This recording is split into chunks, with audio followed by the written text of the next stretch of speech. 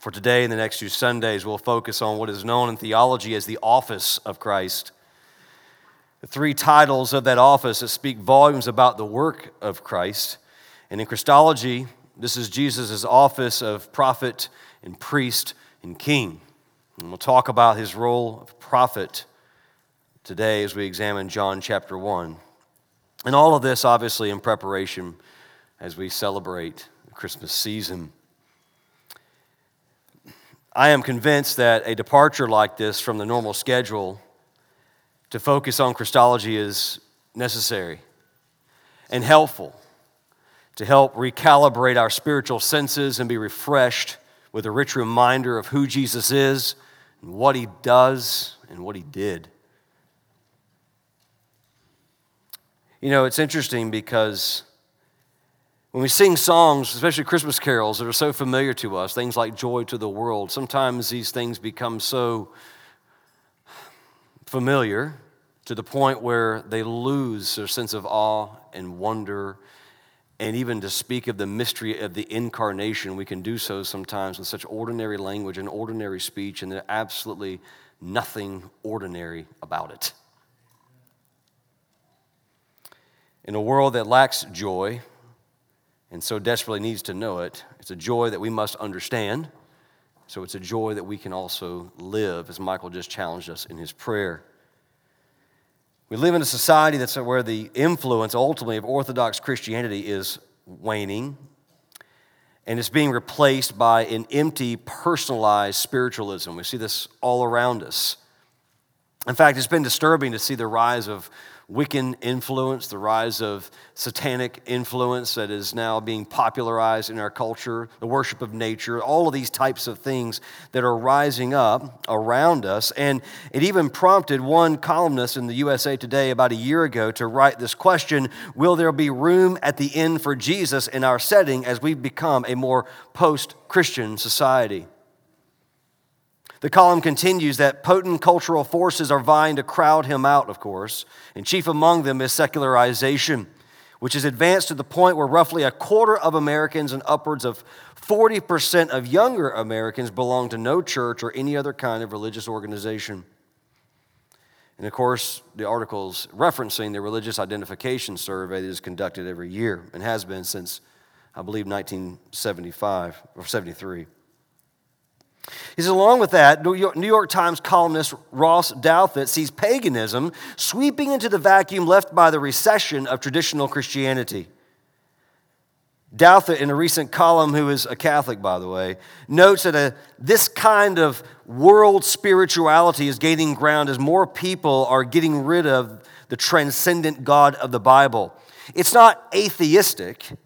It's a spirituality that just seeks meaning in nature and ritual and supernatural forces. And Douthat predicts, and I agree with him gloomingly, that this pagan religion might be on its way to Christianity's successor in the U.S. He's right. Because we see it happening all around us. In fact, every couple of years, Ligonier Ministries conducts what's called a State of Theology report. Now, you got to keep in mind that in their State of Theology report, it's actually polling, it's actually doing a survey of evangelical Christians. We are an evangelical church. We are an evangelical congregation. So people who would identify as evangelical Christians, this is a survey that is done by that group, and it's extremely disturbing. In fact, the survey found that 52% of professing evangelicals believe in this statement or agree with this statement. 52%. That everyone sins a little, but most people are good by nature. Apparently, no one ever read the book of Romans who agreed with that statement.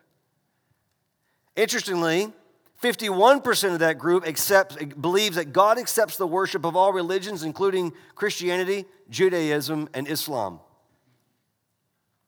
Only 23% believe that the smallest of sins deserves eternal damnation. 60% agree that religious belief is a matter of personal opinion. It's not about objective truth. But we shouldn't be surprised to see that our society, therefore, is drifting into neo-paganism, when elements of nature worship, and when personalized spirituality and these types of things have basically taken hold in our society. James White wrote, "In a day that when the world is increasingly secular and frequently apathetic, the Christian faith is losing its distinctive identity and content. And it is the Christians who are emptying their minds, yet," and hang on to this statement, "yet without a clear embrace of the actual matter, the actual content of the Christian faith, we will have nothing to offer the world that it does not already have." It is this content of our faith that should most concern us. In the State of Theology report that I was just referencing to you, there was another question that was asked to evangelicals about Jesus, and this is the one that I want you to listen to. The statement asked this question: whether you agree or disagree, Jesus is the first and greatest being created by God. And shockingly, 78% agreed with the statement. An agreement with that statement makes you a heretic, not a Christian. But so many of us are unfamiliar probably with things such as the doctrine of Christology, understanding the nature of Christ, who He is, what it means for Him to be the Word made flesh. And so we have all kinds of confusion. We have lived in a world that has saturated us, where Christianity has become about our therapy. It's become about our personal happiness. It's become about our personal well-being. It's not about the objective worship of Him who is the Christ who spoke the world into its existence. Christ is a person who is intimately associated in direct communion with the triune Godhead, and He is to be worshiped as God. He is not a created being. Ignorance of theological truth and being biblically illiterate leaves us unenthusiastic about things like the incarnation of Christ. The more that we're ignorant of the great theological truth in Scripture, the less joy we have around a season like this. We need to be able to recapture the beauty of Christ's glory, the beauty of the miracle of the incarnation. This is what I want for us as a congregation. My desire is to see that as we go through the office of Christ here and looking at these things, that God will just help us by His Spirit to just be refreshed in our soul with the absolute mystery and the glory and the awe over the Word made flesh. Nothing ordinary about that. And when our doctrine is right, our worship will be authentic. Our focus this morning is in John chapter 1, particularly the first 18 verses. Now, I know for those of you who know me, you say, that's pretty ambitious. Yeah, it is. So, and it's killing me because there's just a lot of stuff we won't be able to get to. I'm just going to tell you, just being honest. But it's a good way to introduce us to the concept of Christ as the prophet of God. Not a prophet, but what do we mean by Christ being the prophet of God? It's interesting, we were in John 1 through 18, this is a prologue. It's an introduction to John's gospel. And it's an introduction that begins in a powerful way. In verse 1, in the beginning was the Word. And when you think of those words, in the beginning, immediately our minds think of the book of Genesis. And John continues, in the beginning was the Word. The Word was with God, and the Word was God. He was in the beginning with God. All things were made through Him. Without Him was not anything made that was made. And in Him was life, and the life was the light of men. The light shines in the darkness, but the darkness did not overcome it, or we could say overpower it. Now, John here introduces us to really our first concept here, and that is the prophetic witness about Jesus. He says there was a man that was sent from God whose name was John. And he came as a witness to bear witness about the light, that all might believe through him. He was not the light, but he came to bear witness about the light. The true light, which gives light to everyone, was coming into the world. He was in the world, and the world was made through him, yet the world did not know him. He came to his own, and his own people did not receive him. But to all who did receive him, who believed in his name, he gave them the right to become the children of God, who were born not of blood, nor of the will of the flesh, nor of the will of man, but of God. And the Word became flesh and dwelt among us, and we have seen his glory, glory as of the only begotten, or the unique one from the Father, full of grace and truth. Now John bore witness about him and cried out, "This is the one whom I said, he who comes after me ranks higher than me because he was before me." And from his fullness we've all received grace upon grace. For the law was given through Moses, grace and truth came through Jesus Christ. No one's ever seen God.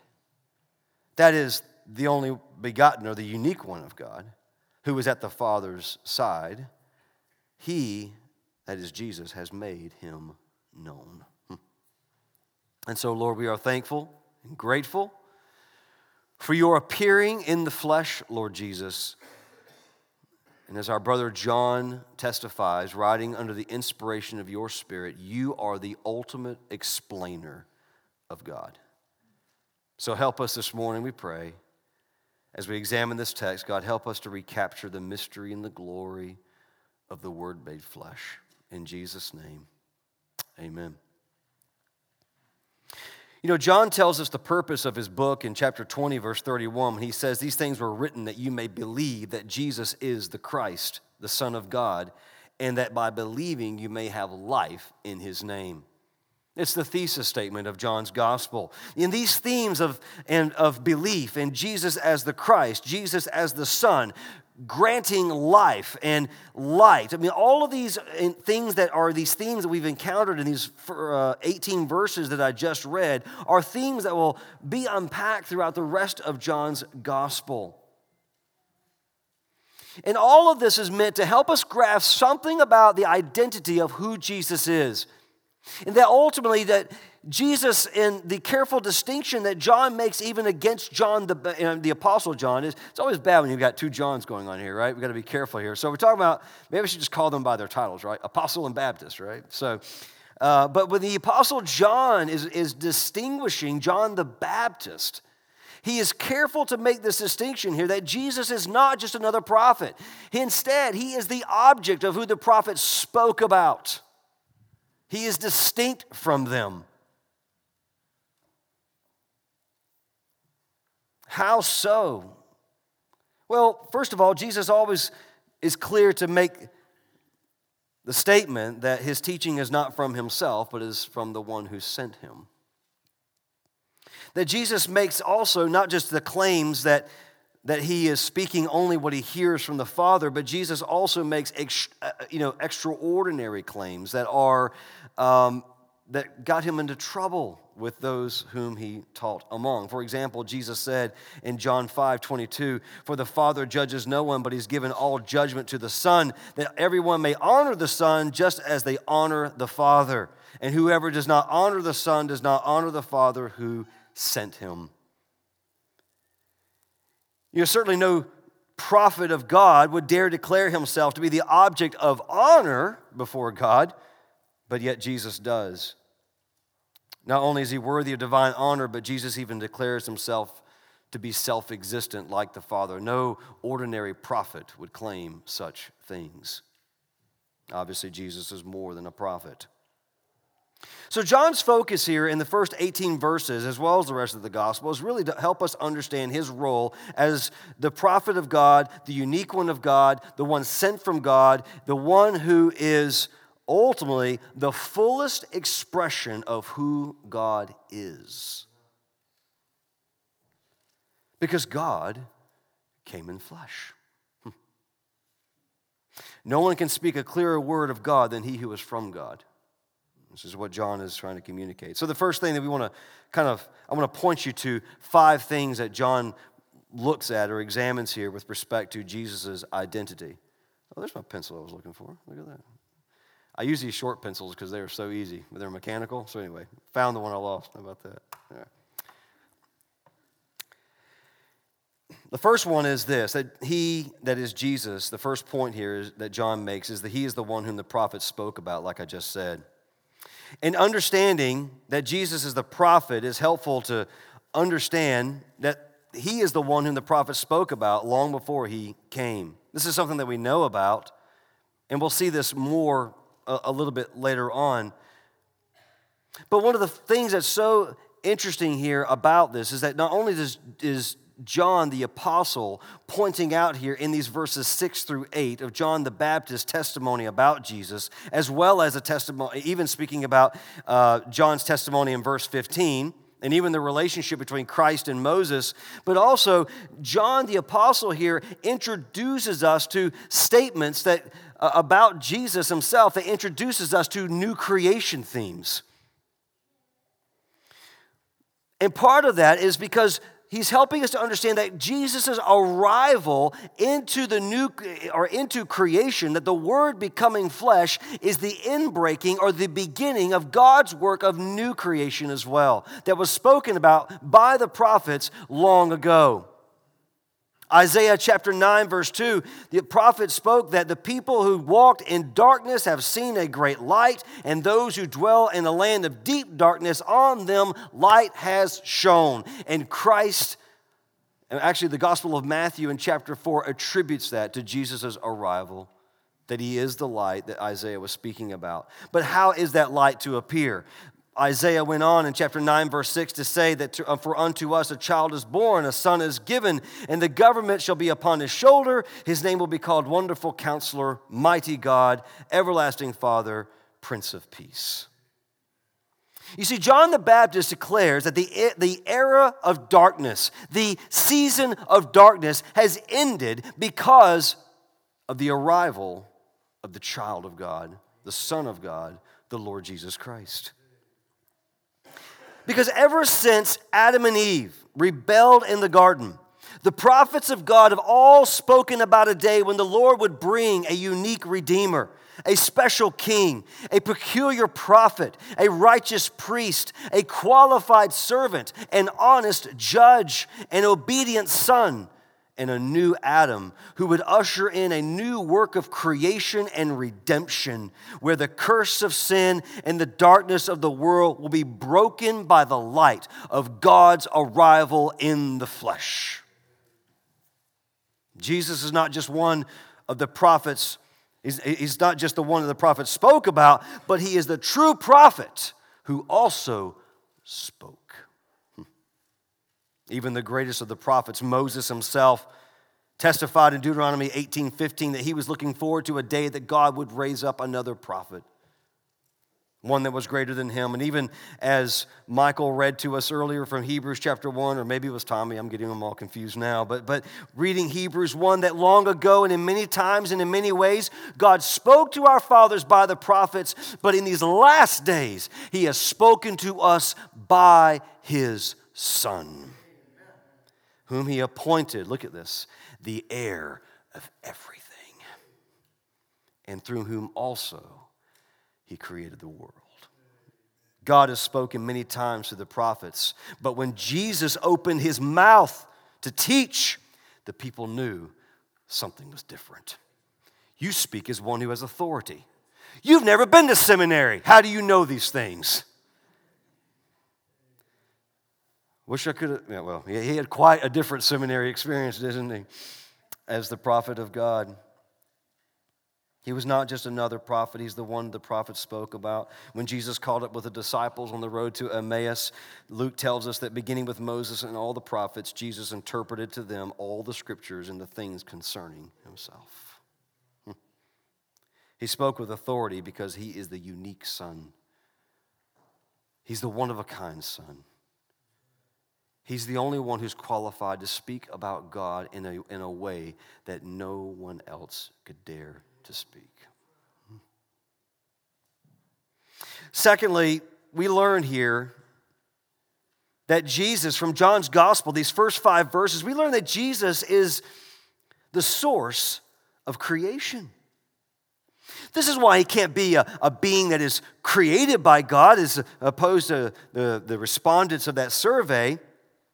Jesus is self-existent. Jesus has life in himself. He is the judge that the writer of Hebrews just declared, and he also is the creator.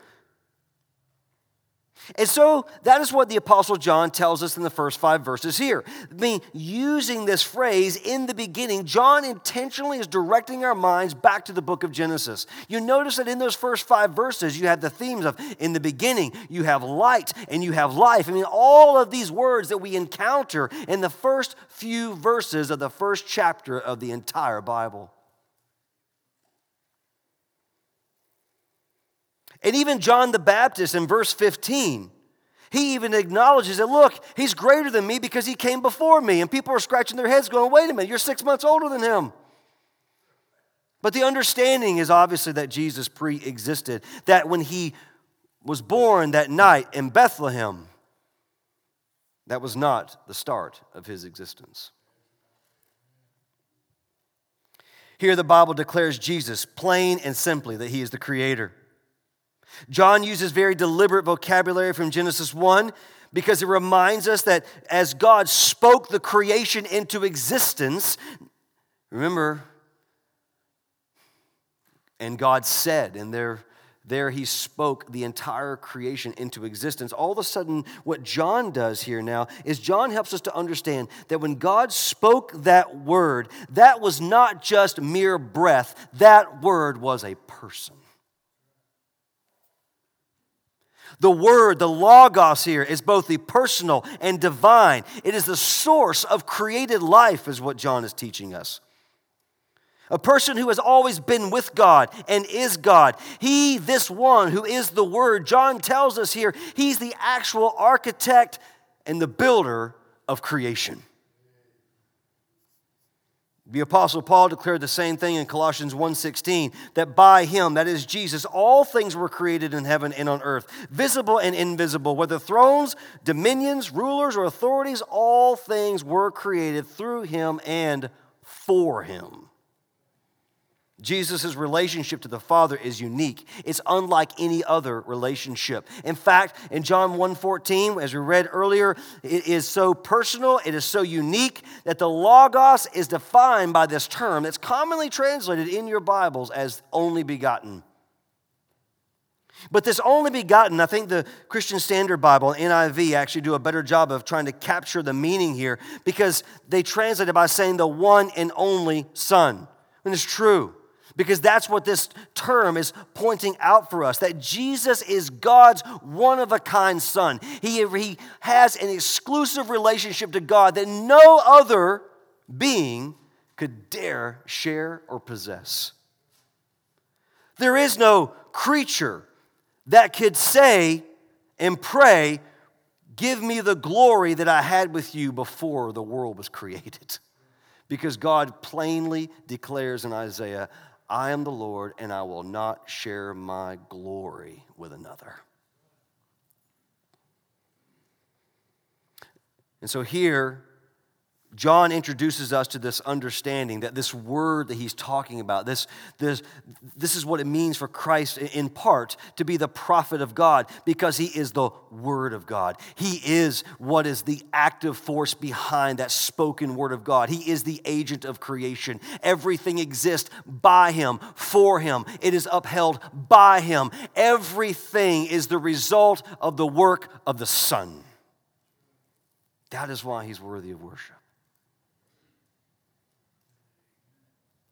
And this leads us to then really one of the main emphasis here that John is also, he's using creation in the old order to help us understand Jesus' responsibility and his role for the new creation in the new covenant era. The emphasis on Jesus as the creator points us forward to the greater event in redemptive history, and that is new creation, which is the third point here. So as we read this text, and I reminded you earlier, you saw the rich themes of life and light and beginning and all of these things that are in this text here. And all of this is to help us understand that Jesus' arrival into redemptive history, Jesus' arrival, the Word made flesh, begins or is the beginning of God's work of new creation, new life. That's why Jesus has these bizarre conversations later with guys like Nicodemus saying, I can't tell you, you got to be born again. And Nicodemus is going, wait a minute, what do you mean? New birth, new creation, redemption, new life. These are all the things that are responsible because that happen because of Jesus. The spiritual condition of the world, that is the human race that John is referring to, is just like the earth in Genesis chapter 1, verse 2. That when he created the heavens and the earth, Moses tells us that the world was dark. That darkness was over the face of the deep. And in the same way, in the time that Jesus arrived, there is darkness over the land. Darkness in the souls of men and women because of the rebellion of Adam and Eve and our own personal rebellion against God. The themes of light and creation here are used by John to help us to understand that the only way that the darkness in the book of Genesis could be dispelled was by the spoken word of God. And the only way the darkness in the human heart and in human society can be dispelled is by the coming of the word of God.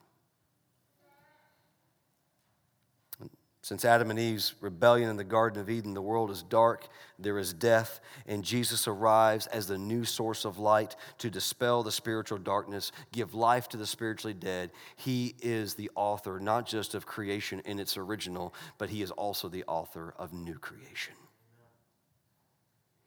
This is why Jesus is more than a prophet, because only his spoken word and his work can bring new life.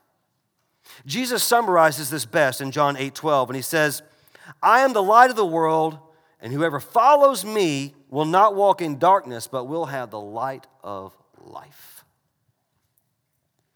Such refreshing words. Because the problem of our day and the problem of Jesus' day was the problem of Isaiah's day. The world is weary from the effects of sin. Humanity is desperately needing light and life. Listen, I don't care what pundits say. I don't care what psychologists say. I don't care what all the experts say and all the talking heads on media and television, radio. Nothing will ever change unless God speaks new creation in the hearts of a human being. Until a person is regenerated by the power of the Lord Jesus Christ, nothing will change. Society benefits from people who are transformed by the power of the gospel. But since Adam and Eve's rebellion and getting booted out of the Garden of Eden, the problem with humanity has been the same, rebellion against God. And as long as men rebel, society and everywhere around us will suffer the ill effects of what sin ushers in. But the only way that a human being can truly change is by the gospel and the word of life that Jesus the Christ brings. There is no other way of salvation or hope outside of that.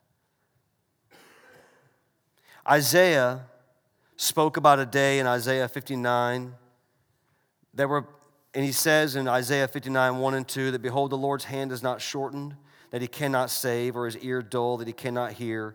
But your iniquities have made a separation between me and you and your God, and your sins have hidden his face from you so that he does not hear. Isaiah spoke about the spiritual condition of his own day, but also pointed forward to the spiritual condition that would exist in the day that the Christ himself would arrive. I mean, one of the things that Isaiah 59 is so why it's such a meaningful passage with respect to this is because in Isaiah 59, the Lord himself essentially in fact, let me skip ahead because he actually looked and he says in verse 16 that the Lord was displeased and saw that there was no justice. I'm reading in Isaiah 59, but here's what's so interesting. In Isaiah 59, the Lord saw that there was no justice. He was displeased over the darkness. But in verse 16, here's what the Lord does. The Lord saw that there was no man. He wondered at the fact that there was no one to intercede. And then his own arm brought him salvation, and his righteousness upheld him. You'll notice these verses, you'll notice these words that Paul uses in Ephesians 6 later. Verse 17, that is he, God, put on righteousness as a breastplate, a helmet of salvation on his head. He put on garments of vengeance for clothing. He wrapped himself in zeal as a cloak. According to their deeds, so will he repay. Wrath to his adversaries, repayment to his enemies. To the coastlands he will render repayment. So they will fear the name of the Lord from the west, and his glory from the rising sun. For he will come like a rushing stream, which the wind of the Lord drives. And a redeemer will come to Zion, those in Jacob who turn from transgression, declares the Lord. You know why I love that? Because it shows the uniqueness of Christ here, that essentially the Lord looked around, he looked for someone who was qualified to be a redeemer, and Isaiah tells us he found no one. And the Lord did something, took some advice that your mama probably gave you at some point in your life, that if you want something done right, you do what? Do it yourself, and that's exactly what God did. The Lord says, Isaiah says God looked around for an intercessor. He looked for someone who could usher in redemption. He looked for someone who could offer hope. He looked for someone who could dispel the darkness that was over the earth, but there was none. And Isaiah says, and God himself took on the mantle, took on that breastplate of righteousness, took on the helmet of salvation, and he himself was wrapped in zeal and accomplished redemption. That is what we mean by Jesus, the Word made flesh. What a normal human being could never do, God did himself through his Son. There's no human being alone who can accomplish the work that's needed to overcome the spiritual darkness and death that runs in the veins of all human beings, mine and yours.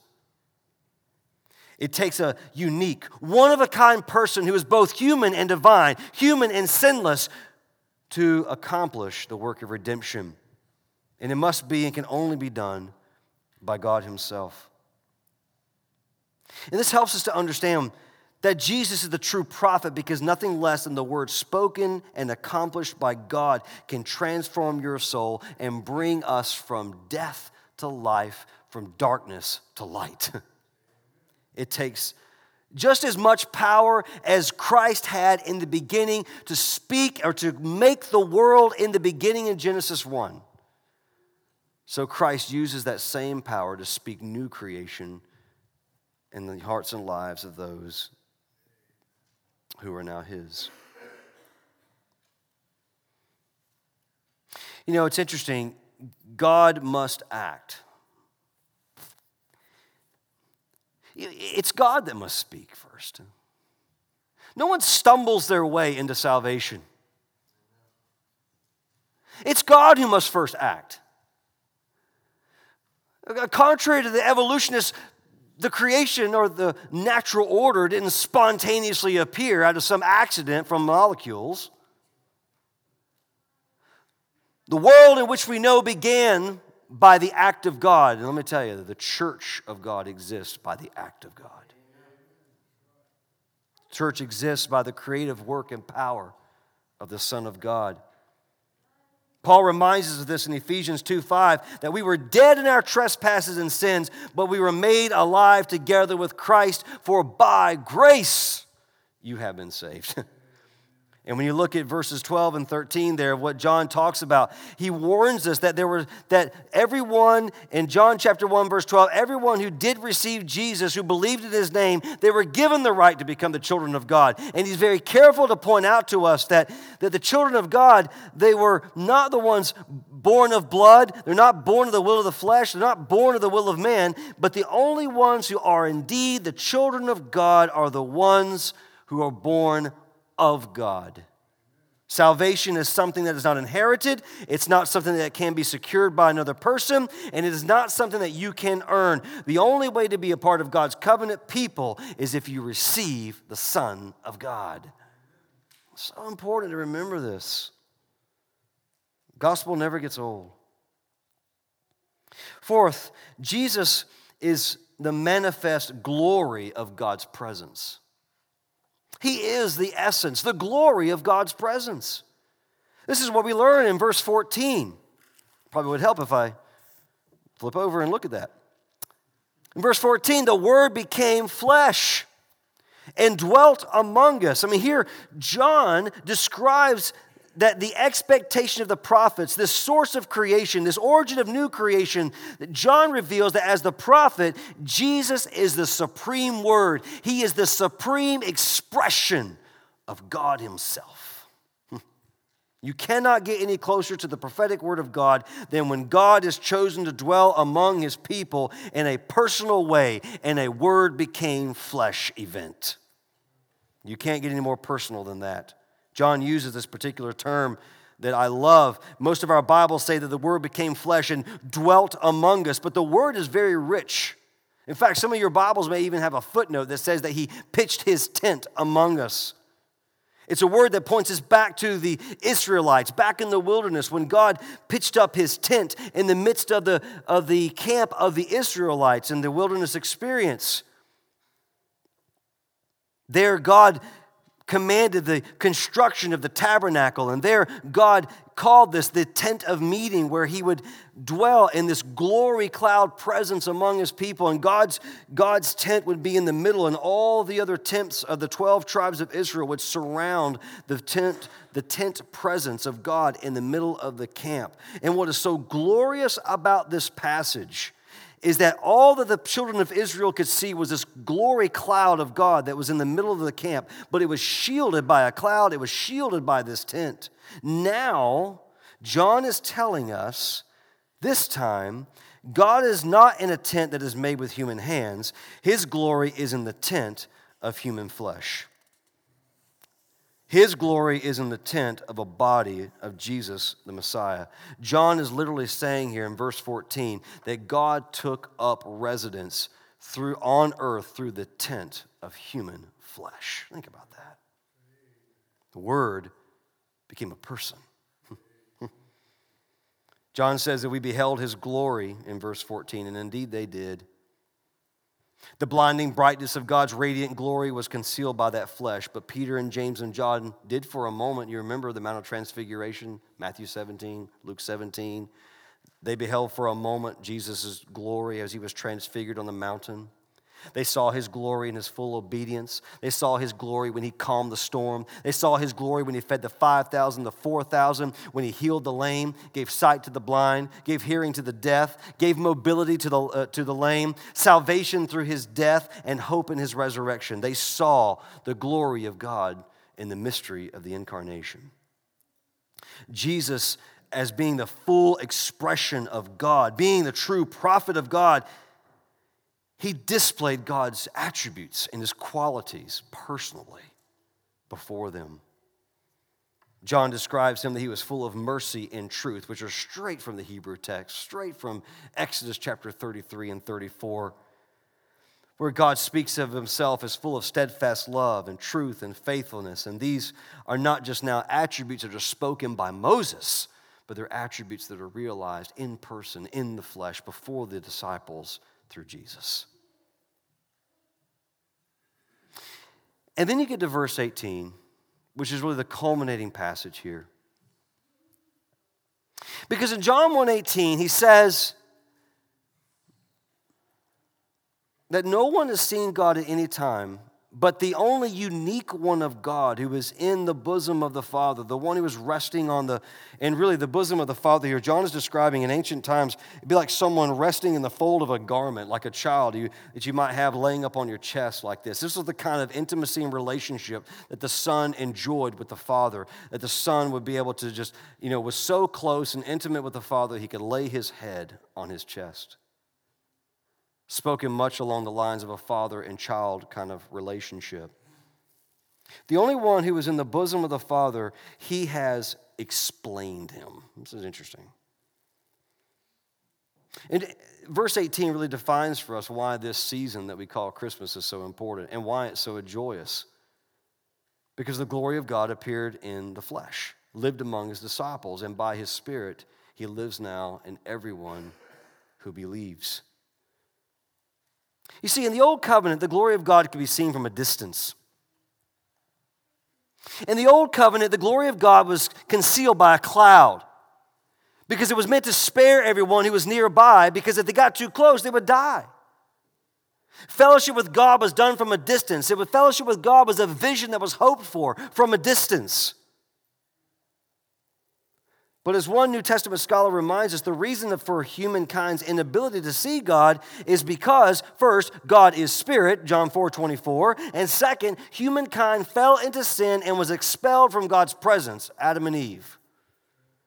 But when the Israelites, you may remember this, when the Israelites saw the vision of God in the tabernacle in the wilderness, they cried out to Moses because they were afraid, and they said, "Don't let him speak to us anymore. Don't let the voice of God speak anymore, because if he does, we're going to die."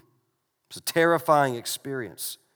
Even Isaiah, who saw just a train, just a glimpse of the garment that God was wearing in the temple, when he saw this glorious presence, even a concealed presence of God. I love the New Living Translation here. Isaiah says, he said, "It's all over. I am doomed, for I'm a sinful man. I have filthy lips. I live among a people with filthy lips, and yet I have seen the King, the Lord of heaven's armies." Moses begged for the Lord to show him his glory in Exodus 33:18, but the Lord quickly informed Moses, "You cannot see my face, because no man can see me and live." Don't you see now why John's declaration that the Word of God, the very essence of God, appearing now in a personal way, robed in flesh, is such joyous news? Because anybody else who was able to enjoy that kind of fellowship and intimacy with God in the old covenant order would have been killed. But we can now know God not from a distance, but we can know him personally through his Son. The glory of God pitched his tent in a way among us and among his people in a way that it was never done before. And John says the Word became flesh, and you know what? We beheld his glory. Even when Jesus ascended back into heaven and took his glorious seat on the throne that he promised, and he said in John 14:18, "I will not leave you as orphans, but I will come to you." And the very Spirit of God that rested on Jesus in his fullness, that glory presence that rested on Jesus, the very Spirit of God, that tabernacling Spirit presence of God now indwells everyone who receives him. You see, fellowship with God without fear of death is now a reality because of God's coming wrapped in flesh. I am ecstatic that we sang "Hark the Herald Angels Sing." It's my favorite Christmas hymn. Particularly George Whitfield's version, 1758. And that's kind of the one that we sing. And there's a couple of stanzas that we sing I just want to remind you about, because it does capture the essence of this joyous season. "Veiled in flesh, the Godhead see. Hail, the incarnate deity. Pleased as man with men to dwell, Jesus our Emmanuel." Here's John 1. "Light and life to all he brings. risen with healing in his wings. Mild he lays his glory by, born that men no more may die, born to raise the son of earth, born to give them second birth. You see, Jesus is more than a prophet. He's the fullness of God. He's the Word of God. He's the maker, the ruler, the sustainer of creation. He's the unique one. He's the one of a kind. He's the full expression of God. The reason he's the prophet is because he is the nearest thing to God that you can get, because he is the Lord and he spoke about him, and everything he spoke directly from the divine presence of the Godhead. He is the prophet of God. What the prophets longed for was finally seen when the Son of God appeared. And what I'm greatly concerned about this Christmas is that all of this becomes so ordinary to us. To speak of Christ appearing in the flesh doesn't strike our hearts with wonder and a sense of awe at God's marvelous plan of salvation. How can that become boring to us? English Puritan Matthew Henry, in his book, The Method for Prayer, he offered this prayer to God that the wonder and the mystery of the incarnation of Jesus would never stop, and probably a prayer we would all do well to learn. He says this: "We will give all honor to you, our great God, that when the fullness of time had come, you sent your Son to be born of a woman, born under the law, that he might redeem those who were condemned by the law. We praise you that the eternal Word was made flesh and tabernacled among us. When this one who was firstborn in rank came into the world, all the angels of God were given the charge to worship him. We thank you that chosen witnesses saw his glory, the glory that belongs inherently to your one and only Son, who was full of grace and truth. Undeniably great is this mystery that God creates, God-centered living, that you, the eternal God, were manifested in the flesh." Moses and the prophets spoke words for and about God, but Jesus is the Word of God. What does that mean? Well, we'll close with this. John says to us that he explained him, or the ESV has it here, that he made him known. It's a word that we get our English word exegesis. It means that Jesus is the reporter. He's the describer. He's the interpreter of God.